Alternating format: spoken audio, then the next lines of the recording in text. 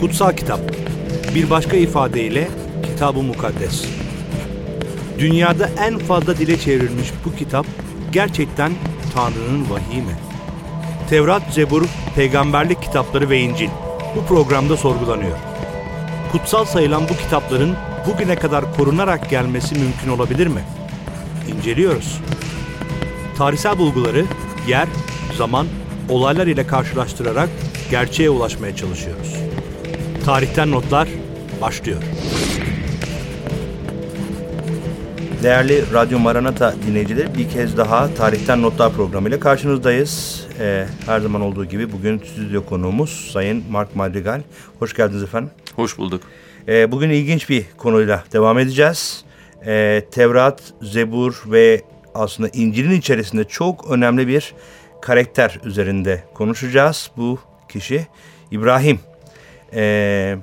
Aslında tekrar kutsal metinlerin tamamında isminin geçtiği önemli karakterlerden bir tanesi. O yüzden merak edilen konulardan bir tanesi.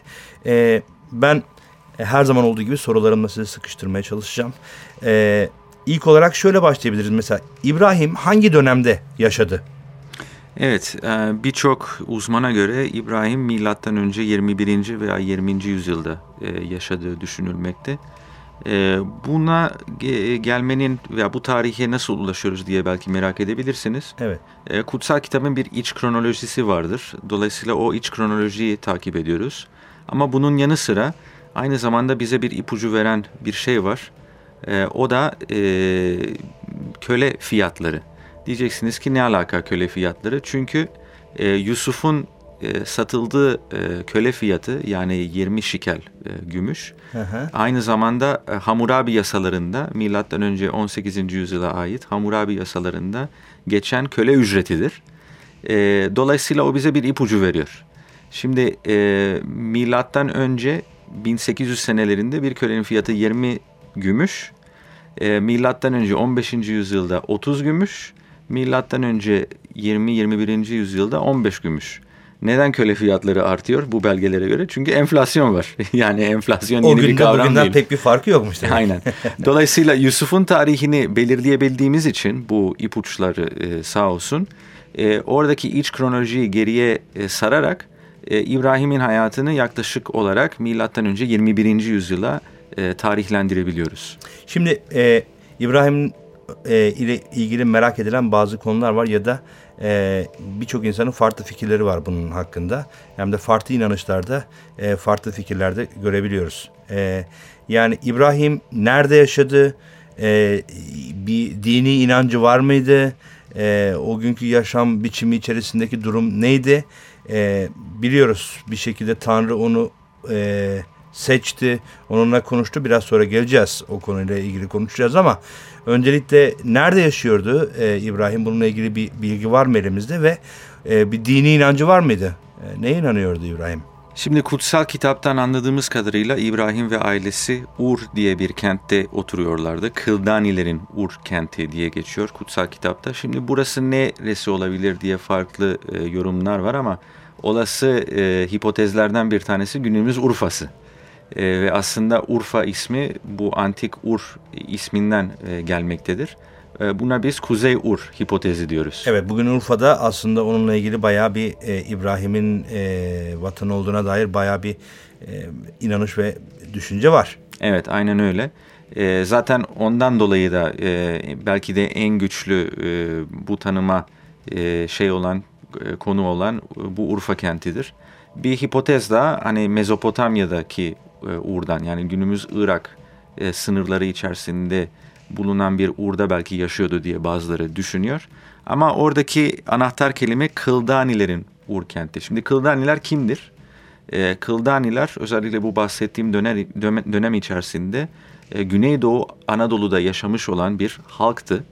Ve ondan sonra göç ettiler Babil'e doğru. Babil'i talan ettiler ve ondan sonra oraya yerleştiler. Fakat çıkış noktaları Güneydoğu Anadolu. Dolayısıyla bu iki olası yer arasında en güçlü tez gene Urfa kenti oluyor. Yani büyük ihtimalle İbrahim ve ailesi Urfa kentinde yaşıyorlardı.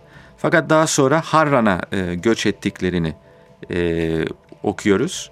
Ve daha sonra Harran'da Tanrı'dan bir çağrı alıyor İbrahim. İbrahim bildiğimiz kadarıyla kendisi putperesttir kutsal kitaba göre. Tabii farklı inançlarda bu farklı bir yorum olabilir bununla ilgili ama en azından Tevrat'taki metne göre İbrahim bu Tanrı ile olan kişisel buluşmasından önce büyük ihtimalle putperestti. Putperest bir inanç içerisindeydi. Evet. İlginç bir argüman bu aslında. Şimdi şöyle devam edebiliriz. Kuşkucuların varlığından şüphe duydukları bir kişidir ve İbrahim ve bununla ilgili bazı argümanlar öne çıkartıyorlar. Onlardan bir tanesi, şimdi siz kölelerden bahsettiniz. Biz de develerden bahsedelim biraz. Öyle devam edelim. Çünkü bu kuşkucuların iddiası kutsal kitap metinlerinde İbrahim'in mal varlığı içerisinde sayılan develer ama Filistin'de milattan önce 1000 yılına kadar deve kalıntısını rastlanmamış şimdiye dek. Bu nedenle İbrahim'in hikayesinin uydurma bir hikaye olduğu düşünülüyor. Yani bununla ilgili ne söyleyebilirsiniz? Evet, yani Filistin topraklarında keşfedilen en eski deve kemiklerinin milattan önce 10. yüzyıla veya 11. yüzyıla dayandığı doğrudur. Ve yani İbrahim'in malları arasında develerin de sayılması hani bir şekilde ya bu hikaye doğru değil ya da sonradan ekleme yapıldığı gibi bir argüman çiziliyor bazı kesimler tarafından. Ama sorun şu, tamam doğru Filistin'de deve kalıntısı yok ama Mezopotamya ve Mısır'da o aynı dönemi içerisinde develerin bulunduğunu farklı arkeolojik keşiflerden ötürü biliyoruz. Kaldı ki eğer yaratılış metnini okuyacak olursak İbrahim develeri Mısır'dan getirtti. Dolayısıyla Mısır'dan gelmeleri söz konusu olabilir. Neticede İbrahim göçebe bir hayat sürdürüyordu Filistin'de. Yani oraya yerleşmemişti. Dolayısıyla hani develerin evcilleştirilmemesinin argümanı aslında pek fazla bir şey bize anlatmıyor. Yani dediğim gibi çünkü hem Mezopotamya'da hem Mısır'da farklı yerlerde develeri görüyoruz. Mesela birkaç örnek vermek gerekirse Nippur Antik Kenti'nde milattan önce 2000 yılları ve 1900 yılları içerisinde bir Sümer yazısı deve sütünden bahseder. Yani demek ki Sümerler develeri evcilleştirmişti bir kere. İlginç. Ondan sonra 1912'de Aswan Barajı yakınlarında bir adamın ipiyle bir deveyi çektiği anlaşılan bir petroglif yani kaya üzerinde yapılan bir çizim keşfediliyor. Gene bu çizime verilen tarih milattan önce 2100-2200 senesi. Yani tam böyle İbrahim'in hayatına denk gelen yıllar. Hem Mezopotamya'da hem Mısır'da develerin evcilleştirdiğini görüyoruz. Ve yaratılışın bize anlattığından çıkarttığımız şey zaten İbrahim'in bu develeri Mısır'dan getirmiş olmasıdır. Dolayısıyla bir hayli mümkündür. Yani hiçbir şekilde bu olay kutsal kitapta bir zıtlık veya bir çelişki durumuna düşürmüyor. Peki biraz olayı anlayalım. Belki dinleyicilerimiz arasında henüz kutsal kitap okumamış olanlarımız vardır. Biraz anlatabilir misiniz? Yani kutsal kitapta İbrahim'in hikayesi nasıl anlatılıyor, nasıl özetleniyor bize? Tabii İbrahim ile anlatı aslında anahtar kesim. Yaratılış 12. bölüm. O ilk 3 ayeti ben okumak istiyorum seyircilerimiz için. Çünkü Tanrı'nın İbrahim'e olan çağrısı orada başlıyor. Dinleyicilerimiz için daha doğrusu, evet. Evet, pardon. Rab Avram'a ülkeni, akrabalarını, baba evini bırak, sana göstereceğim ülkeye git dedi. Seni büyük bir ulus yapacağım, seni kutsayacak, sana ün kazandıracağım. Bereket kaynağı olacaksın, seni kutsayanları kutsayacak, seni lanetleyeni lanetleyeceğim. Yeryüzündeki bütün halklar senin aracılığına kutsanacak diye bir çağrı alıyor İbrahim. Kendisi Harran'dayken ve ondan sonra yola çıkıyor. Nereye gidiyor? Bilgisi yok. Sadece bir ses duydu. Tanrı'dan gelen bir ses ve bu sese imanla cevap veriyor. Bu sese güvenerek yola çıkıyor. Şimdi gerçekten bu zor bir durum. Çünkü biraz o dönemin dünyasını anlamamız lazım. Yani şimdi bu bir ses duyuyor ve ondan sonra bir şekilde pılını pırtını toplayıp yola mı düşüyor İbrahim? Aynen. Şimdi biz bazen İbrahim'in dönemini düşündüğümüzde işte bu halklar çok ilkeldi diyoruz. Fakat bahsettiğimiz dönem hani Sümerlerin, Akatlıların şehir devletleri kurdukları bir dönemdir. Yani insanlar şehirlerde yaşıyorlardı. Ur gibi, Harran gibi yerler gelişmiş şehirlerdi. Hani Sümerler belki ilk medeniyet diyebiliriz, teknolojik anlamda ileri düzeyde yaşayan medeniyetlerden bir tanesidir. Hani birkaç örnek vermek gerekirse kendileri yazıyı icat etmiştir. Şehirdeki kanalizasyon sistemlerini icat etmişlerdir. Noterler kurmuşlardır. Posta sistemi kurmuşlardır. Bugün içtiğimiz bira bile Sümerlerin icadıdır. Şehirde yaşıyorlar, şehirde çalışıyorlar, şehirlerde eğleniyorlar. Dolayısıyla bir şehir merkezli yaşam söz konusu. Şimdi düşünün ki bir çağrı alıyorsunuz Rab'den ve size diyor ki benim sana göstereceğim diyara git. Tabii o diyarda hiçbir şey yok bu arada. Onu da söyleyelim. Yani ben sık sık kendime şunu soruyorum. Acaba İbrahim'in komşuları ne düşünüyordu? Yani bu adam herhalde kafasını yedi ki şehri Harran gibi, Ur gibi kentleri terk ediyor ve Filistin topraklarına gidiyor ki o dönemde Filistin topraklarında pek fazla bir şey yoktu. Hani medeniyetten yoksun bir topraktı orası. Evet. Yani bir sesle onun hayatı değişti bir anlamda. Aynen. Ve onun çağrısı ilginçti. Seni kutsayacağım dediniz değil mi? Okuduğunuz ayetlerde. Evet. Ve seni büyük bir ulus yapacağım. Evet. İbrahim'in sıkıntılarından bir tanesi şuydu. Çocuk sahibi de olamıyordu. Çünkü karısı Sara kısırdı. Ama buna rağmen Tanrı ona bir söz veriyor. Ben sana bir çocuk vereceğim. Sadece onunla değil. Bu çocuk büyük bir ulusun babası olacak ve birçok ulusu kutsama kaynağı olacak şeklinde bir vaatte bulunuyor. O da aslında ilginç. İbrahim bayağı cesurmuş. Çünkü Yaratılış 12. bölümde 75 yaşında bu Ur kentinden ayrıldığından bahsediyor. Evet. Yani 75 yıllık bir geçmişi bir anlamda arkada bırakarak duyduğu bu ses üzerine hareket ediyor. O ilginç bir hikaye. Peki Tanrı'nın vaatleri onun hayatında gerçekleşiyor mu? Yani gerçekten İbrahim büyük bir ulus oluyor mu? Şimdi uzun seneler İbrahim çocuk sahibi olamıyor. Ve bundan dolayı Sara şüpheye düşüyor. Yani İbrahim sen gerçekten Tanrı'nın sesini mi dinledin yoksa kendi sesini mi dinledin? Herhalde kendisi o şeylerde o biçimde düşünüyordur Sara. Dolayısıyla kendisi İbrahim'e bir öneride bulunuyor. Önerisi şu bir tane hizmetçi kızları var Hacer. Hani bir şekilde Hacer'le sen ilişkiye gir, ondan bir çocuğumuz olsun, o bizim çocuğumuz olacak. Şimdi aslında Sara'nın düşündüğü oldukça mantıklı o dönemin düşünce yapısına göre. Çünkü o dönemde eğer ki kısır iseniz bir köleden çocuk sahibi olup o çocuğu kendi öz evladınız olarak, mirasçınız olarak aile ismini taşıyacak bir şekilde yetiştirebiliyordunuz.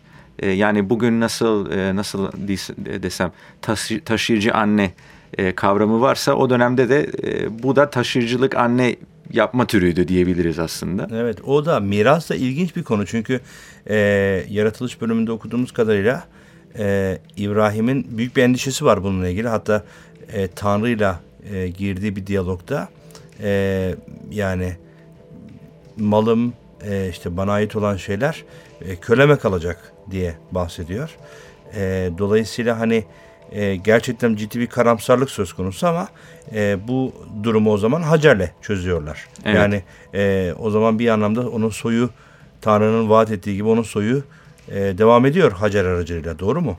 Yani şöyle biraz mantık burada şöyle, hani Sara düşünüyor ki hani tamam Tanrı bunu söyledi ama hadi biz de bir şey yapalım. Hani sanki Tanrı'ya yardımcı olalım gibi bir yaklaşım oluyor. İronik bir yaklaşım tabii ki. Ve bunun sonucunda İsmail doğuyor. Fakat İsmail anladığımız kadarıyla İbrahim'e vaat edilen hani ismini taşıyacak olan, soyunu o kutsamasını taşıyacak olan kişi değil. Ve neticesinde İsmail doğduktan sonra Sara ve Hacer arasında tatsız olaylar yaşanmaya başlanıyor. Bütün bu olaylar içerisinde... Bir kıskançlık herhalde. Bir kıskançlık tabii ki. Bir kıskançlık çünkü Sara Hacer'den korkuyor. Yani burada annesi mevcut. Onun sözünü dinleyecek. Belki benim sözümü dinlemeyecek diye. Dolayısıyla bu süre içerisinde Tanrı İbrahim'e tekrar konuşuyor. Ve diyor ki hayır İsmail değil, ben öz bir evlat vereceğim sana Sara ile beraber. Sara bunu işitince İbrahim'den ve İbrahim'i ziyaret eden konuklardan, çünkü Tanrı 3 meleği kullanarak İbrahim'e bu müjdeyi veriyor. Gülüyor bir yanda. Yani nasıl olacak, ben kısırım zaten, yaşlandım vesaire. Ve ondan sonra Tanrı diyor ki İbrahim ve Sara'ya bu söylediklerimi yapacağım. Hatta ismine İshak koyacaksınız. Ve çok ironik bir durum yaşanıyor orada. Çünkü İshak'ın manası gülmek demek. Yani bir nevi Sara'nın dalga geçmesiyle kendisi dalga geçiyor bu sefer Tanrı. Ve neticesinde görüyoruz ki bu olaydan bir süre sonra Sara mucizevi bir şekilde kısır olmasına rağmen gebe kalıyor. Ve bunun sonucunda İshak dünyaya geliyor. Şimdi orada da bir aslında çok tartışılan bir konu var bu isimler üzerinde. Yani İsmail mi? İshak mı? Nasıl devam ediyor bu soy? İlginç. Kısa bir araya gideceğiz. Dönüşte aslında üzerinde konuşacağımız ilk konu bu olacak. İsmail ve İshak neden önemli bu isimler ve bu isimlerin getirdiği sonuçlar neler? Biraz onun üzerinde de konuşacağız. Kısa bir ara, sonra tekrar buradayız.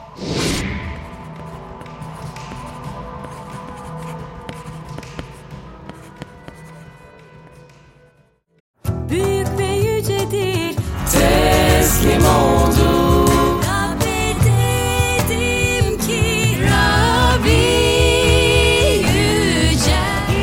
İşte İsa, en yüceler Tanrı'ya. İsa bak, En sevdiğiniz ilahiler ancak eşsiz radyomaranata.com'da sizlerle. perişan canım. Senin izinde ümidimsin.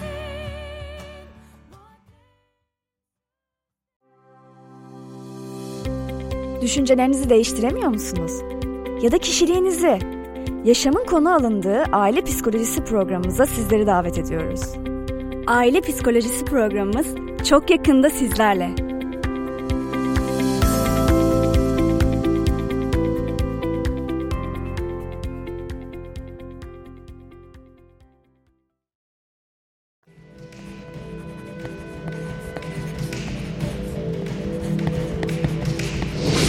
Değerli dinleyiciler, tekrar karşınızdayız. Kaldığımız yerden devam edeceğiz. Konuğumuz Mark Madrigal, Tarihten Notlar programında.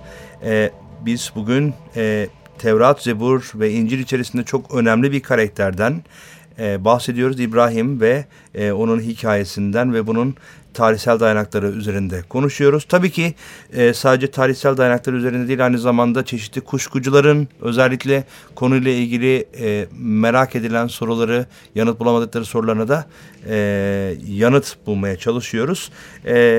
Nerede kalmıştık hatırlarsınız, İsmail ve İshak meselesi. Yani Hacer'den, kutsal kitabın ifadesiyle Hacer'den doğan bir çocuktur İsmail ve aslında İbrahim'in oğludur. Evet. İlk oğludur. Fakat ilginç bir şey söylediniz. Dediniz ki Tanrı İsmail'i kabul etmedi.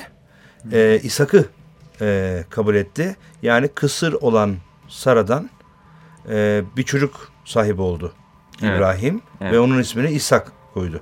Evet. Gülen anlamında demiştiniz. Yanlış hatırlamıyorsam. Şimdi bu da ilginç bir mesele. Özellikle Türkiye'de çok üzerinde konuşulan bir ifade. İsmail mi, İshak mı? Yani vaadin devam ettiği soy İsmail mi, İshak mı?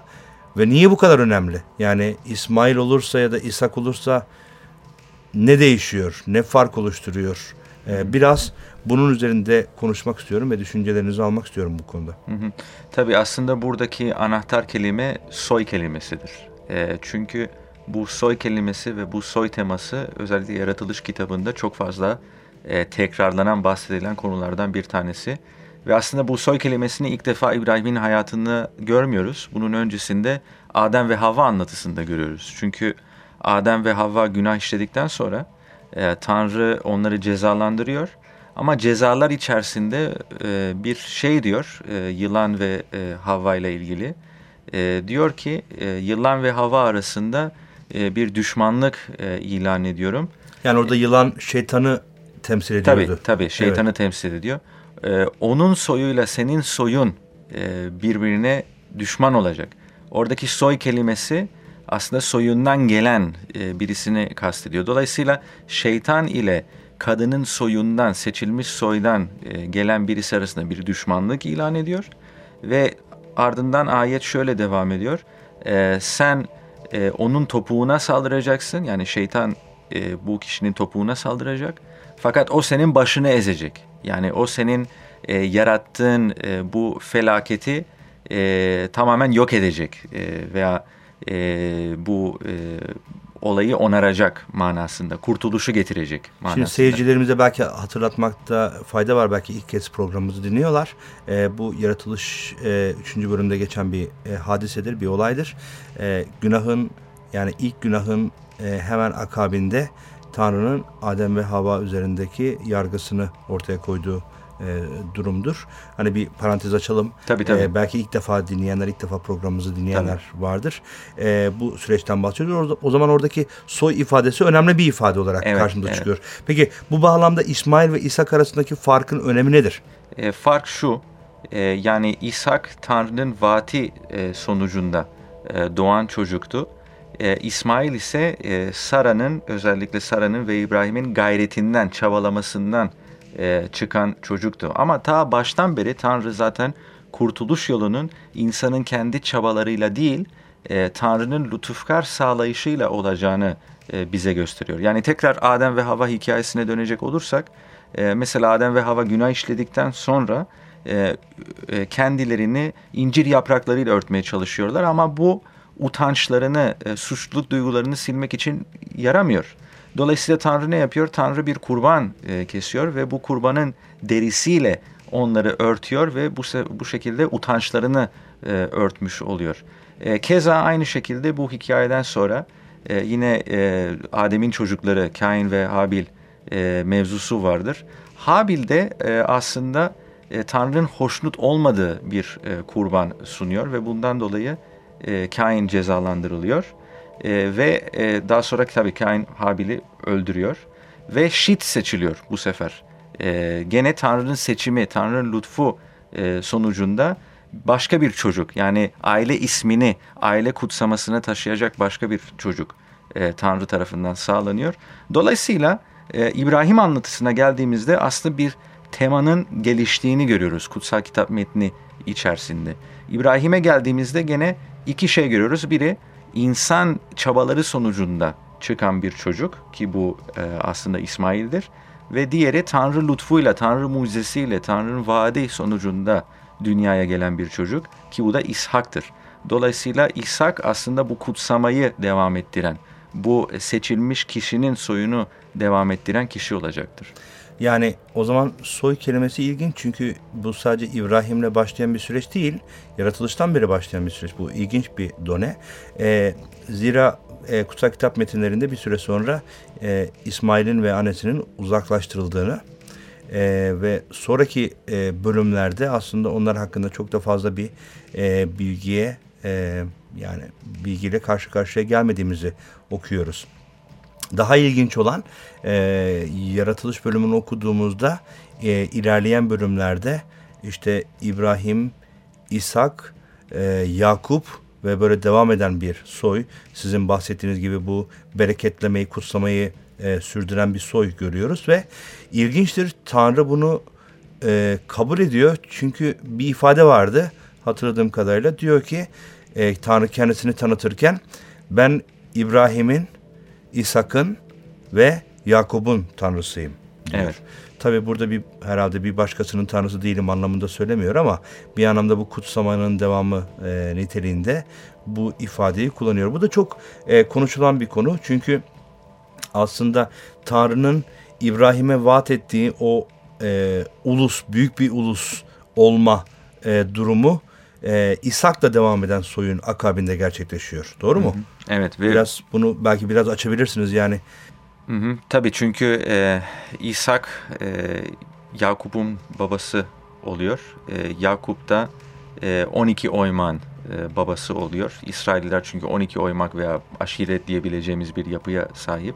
Zaten bunların atası da bu Yakup'un çocukları oluyor. Dolayısıyla oradan devam eden bir ulus görüyoruz ama şunu da unutmamak lazım. Yani Tanrı'nın belirttiği kutsama veya bereket sadece bu ulusa değil veya sadece bu oymaklara değil, bu oymaklar aracılığıyla, bu soy aracılığıyla bütün dünyanın kutsanacağı. Yani Tanrı'nın tasarısı sadece belirli bir ulus veya belirli bir millete değil, bütün dünyanın halklarını kapsıyor bu kurtuluş tasarısı. O da ilginç bir nokta çünkü Türkiye'de de aslında çok konuşulan konulardan bir başkasıdır o. İsrail'in seçilmiş halk olma durumu bu anlattıklarınızla birazcık daha şekil kazanıyor aslında. Çünkü Tanrı'nın bir halkı değil de bir kişiyi seçtiği ve ondan aslında bir anlamda bir halk oluşturduğu ve bu halkı oluşturmasındaki amacın bütün ulusları bereketlemek olduğu sonucu çıkıyor ki bu aslında birçok tabuyu Türkiye'de yıkan cinsten bir durum, bir düşünce. Aslında Tanrı'nın kurmak istediği şey hani belirli bir fiziki bir halktan ziyade ruhani bir halktır. Ve bu ruhani halkın üyesi olabilmek için iman gerektiriyor. Yani bunun en güzel örneği hem İncil'de hem Yaratılış'ta geçen metinlerden bir tanesi diyor ki İbrahim Tanrı'ya iman etti, Tanrı'nın sözüne iman etti ve bu şekilde doğru sayılmış oldu. Dolayısıyla İbrahim'i Tanrı katında kurtaran neydi? Tanrı'nın sözüne saf bir şekilde iman etmesi, yoksa sünnet veya herhangi başka bir şeriat çabası değil. Ki zaten İbrahim'in yaşadığı dönemde şeriat da yoktu. Çünkü şeriat yüzyıllar sonra Musa ile gelecekti. İncil'de bize aktarılan zaten mesajlardan en önemlilerden bir tanesi bu. Evet. Peki biraz ilerleyelim çünkü yavaş yavaş programın sonuna geliyoruz ama sormak istediğim başka sorular da var. En azından yetiştirebildiğim kadarını sizinle paylaşacağım. Bir de kurban meselesi var. O da ilginç. Yani Tanrı oğlu İbrahim'den oğlunu kurban etmesini istiyor. Yani kendi içerisinde birçok ironi ve garipliği belki de bir anlamda barındıran bir bölüm aslında. İlk okuduğumda insanın aklına 1000 tane soru geliyor. Mesela benim aklıma gelen sorulardan bir tanesi, Tanrı niye böyle bir şey istedi? Yani hem bir çocuk vaat etti, sonra yani kısır olan bir kadından, hatta doğurganlık durumu geçmiş okuduğumuz kadarıyla bir kadından bir mucize, bir anlamda mucize meydana getiriyor. İshak bir mucizenin sonucu olarak kutsal kitap metinlerinde ortaya çıkan bir kişi. Sonra onunla geçirilmiş yıllar var. Çocuk belli bir yaşa geldikten sonra Tanrı oğlunu kurban etmesini istiyor. Şimdi Tanrı neden böyle bir şey ister? Aslında iki şeyi karıştırmamak lazım. Yani Tanrı gerçekten o çocuğun kurban edilmesini isteseydi o kurbanın yapılmasına müsaade ederdi. Ama bakıyoruz ki metinde buna müsaade etmiyor. Bunun yerine bir koç sağlıyor. Dolayısıyla istek farklı bir konu, niyet farklı bir konu. Orada Tanrı'nın niyeti ne? Tanrı'nın niyeti İbrahim'i denemektir. Yoksa hiçbir şekilde Tanrı İbrahim'den çocuğunu kurban etmesini istemiyor. İbrahim imanıyla aslında yaşayan birisidir ama Tanrı acaba İbrahim ne derecede bana iman ediyor? Ben bunu test edeyim. Bunu ondan talep edeyim. Neticesinde bir şey istiyor ondan. Ve dolayısıyla İbrahim de çocuğunu kurban etmek üzere hazırlıklara başlıyor. Ama ne kadar ilginçtir ki eğer ki İncil'deki metni okuyacak olursak, Tevrat'taki metinden bahsediyorum ama İncil'deki metinden, orada bize birer ipuç veriliyor. Yani İbrahim o derecede Rabbe iman ediyordu ki Yani bu çocuğu çünkü Rab ona söz vermişti, vaat etmişti. Dolayısıyla hani bu çocuk ölse bile Rab onu tekrar ölümden diriltebilecek güce sahiptir. Çünkü bir kere Tanrı kendi sözünden dönemez. Yani o kadar güçlü bir imana sahipti İbrahim ve neticesinde bundan emin olduğu için hatta kölesine diyor ki sen burada bekle, biz oğlumla dağa çıkıyoruz, ondan sonra tekrar geri döneceğiz. Yani bir şekilde Tanrı o ölen çocuğumu tekrar hayata getirecek diye bir imana sahip, eğer ki bu olsa bile.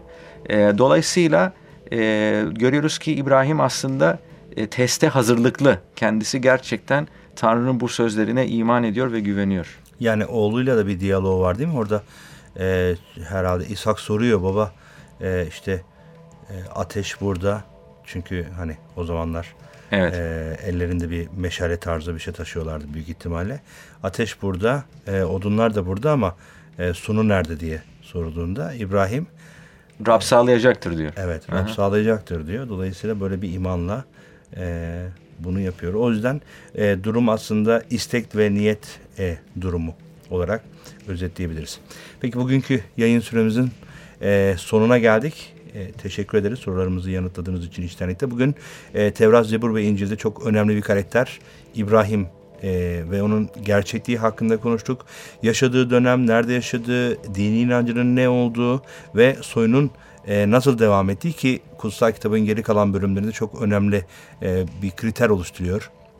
Aslında bu soy kaydı ve dolayısıyla İbrahim'in o İncil metinlerinde geçen bir anlamda iman atası ifadesi aslında ne kadar büyük bir gerçekliğe sahip olduğunu da biz bu son sohbetimizde oğlunu kurban etmekten bile çekinmeyecek kadar Tanrı'ya olan güveniyle pekiştirmiş olduk. Bugünlük bizden bu kadar diyoruz. Programımızın sonuna geldik. Bir sonraki programda tekrar görüşmek dileğiyle hepinize esenlikli bir zaman dilerim. Hoşça kalın.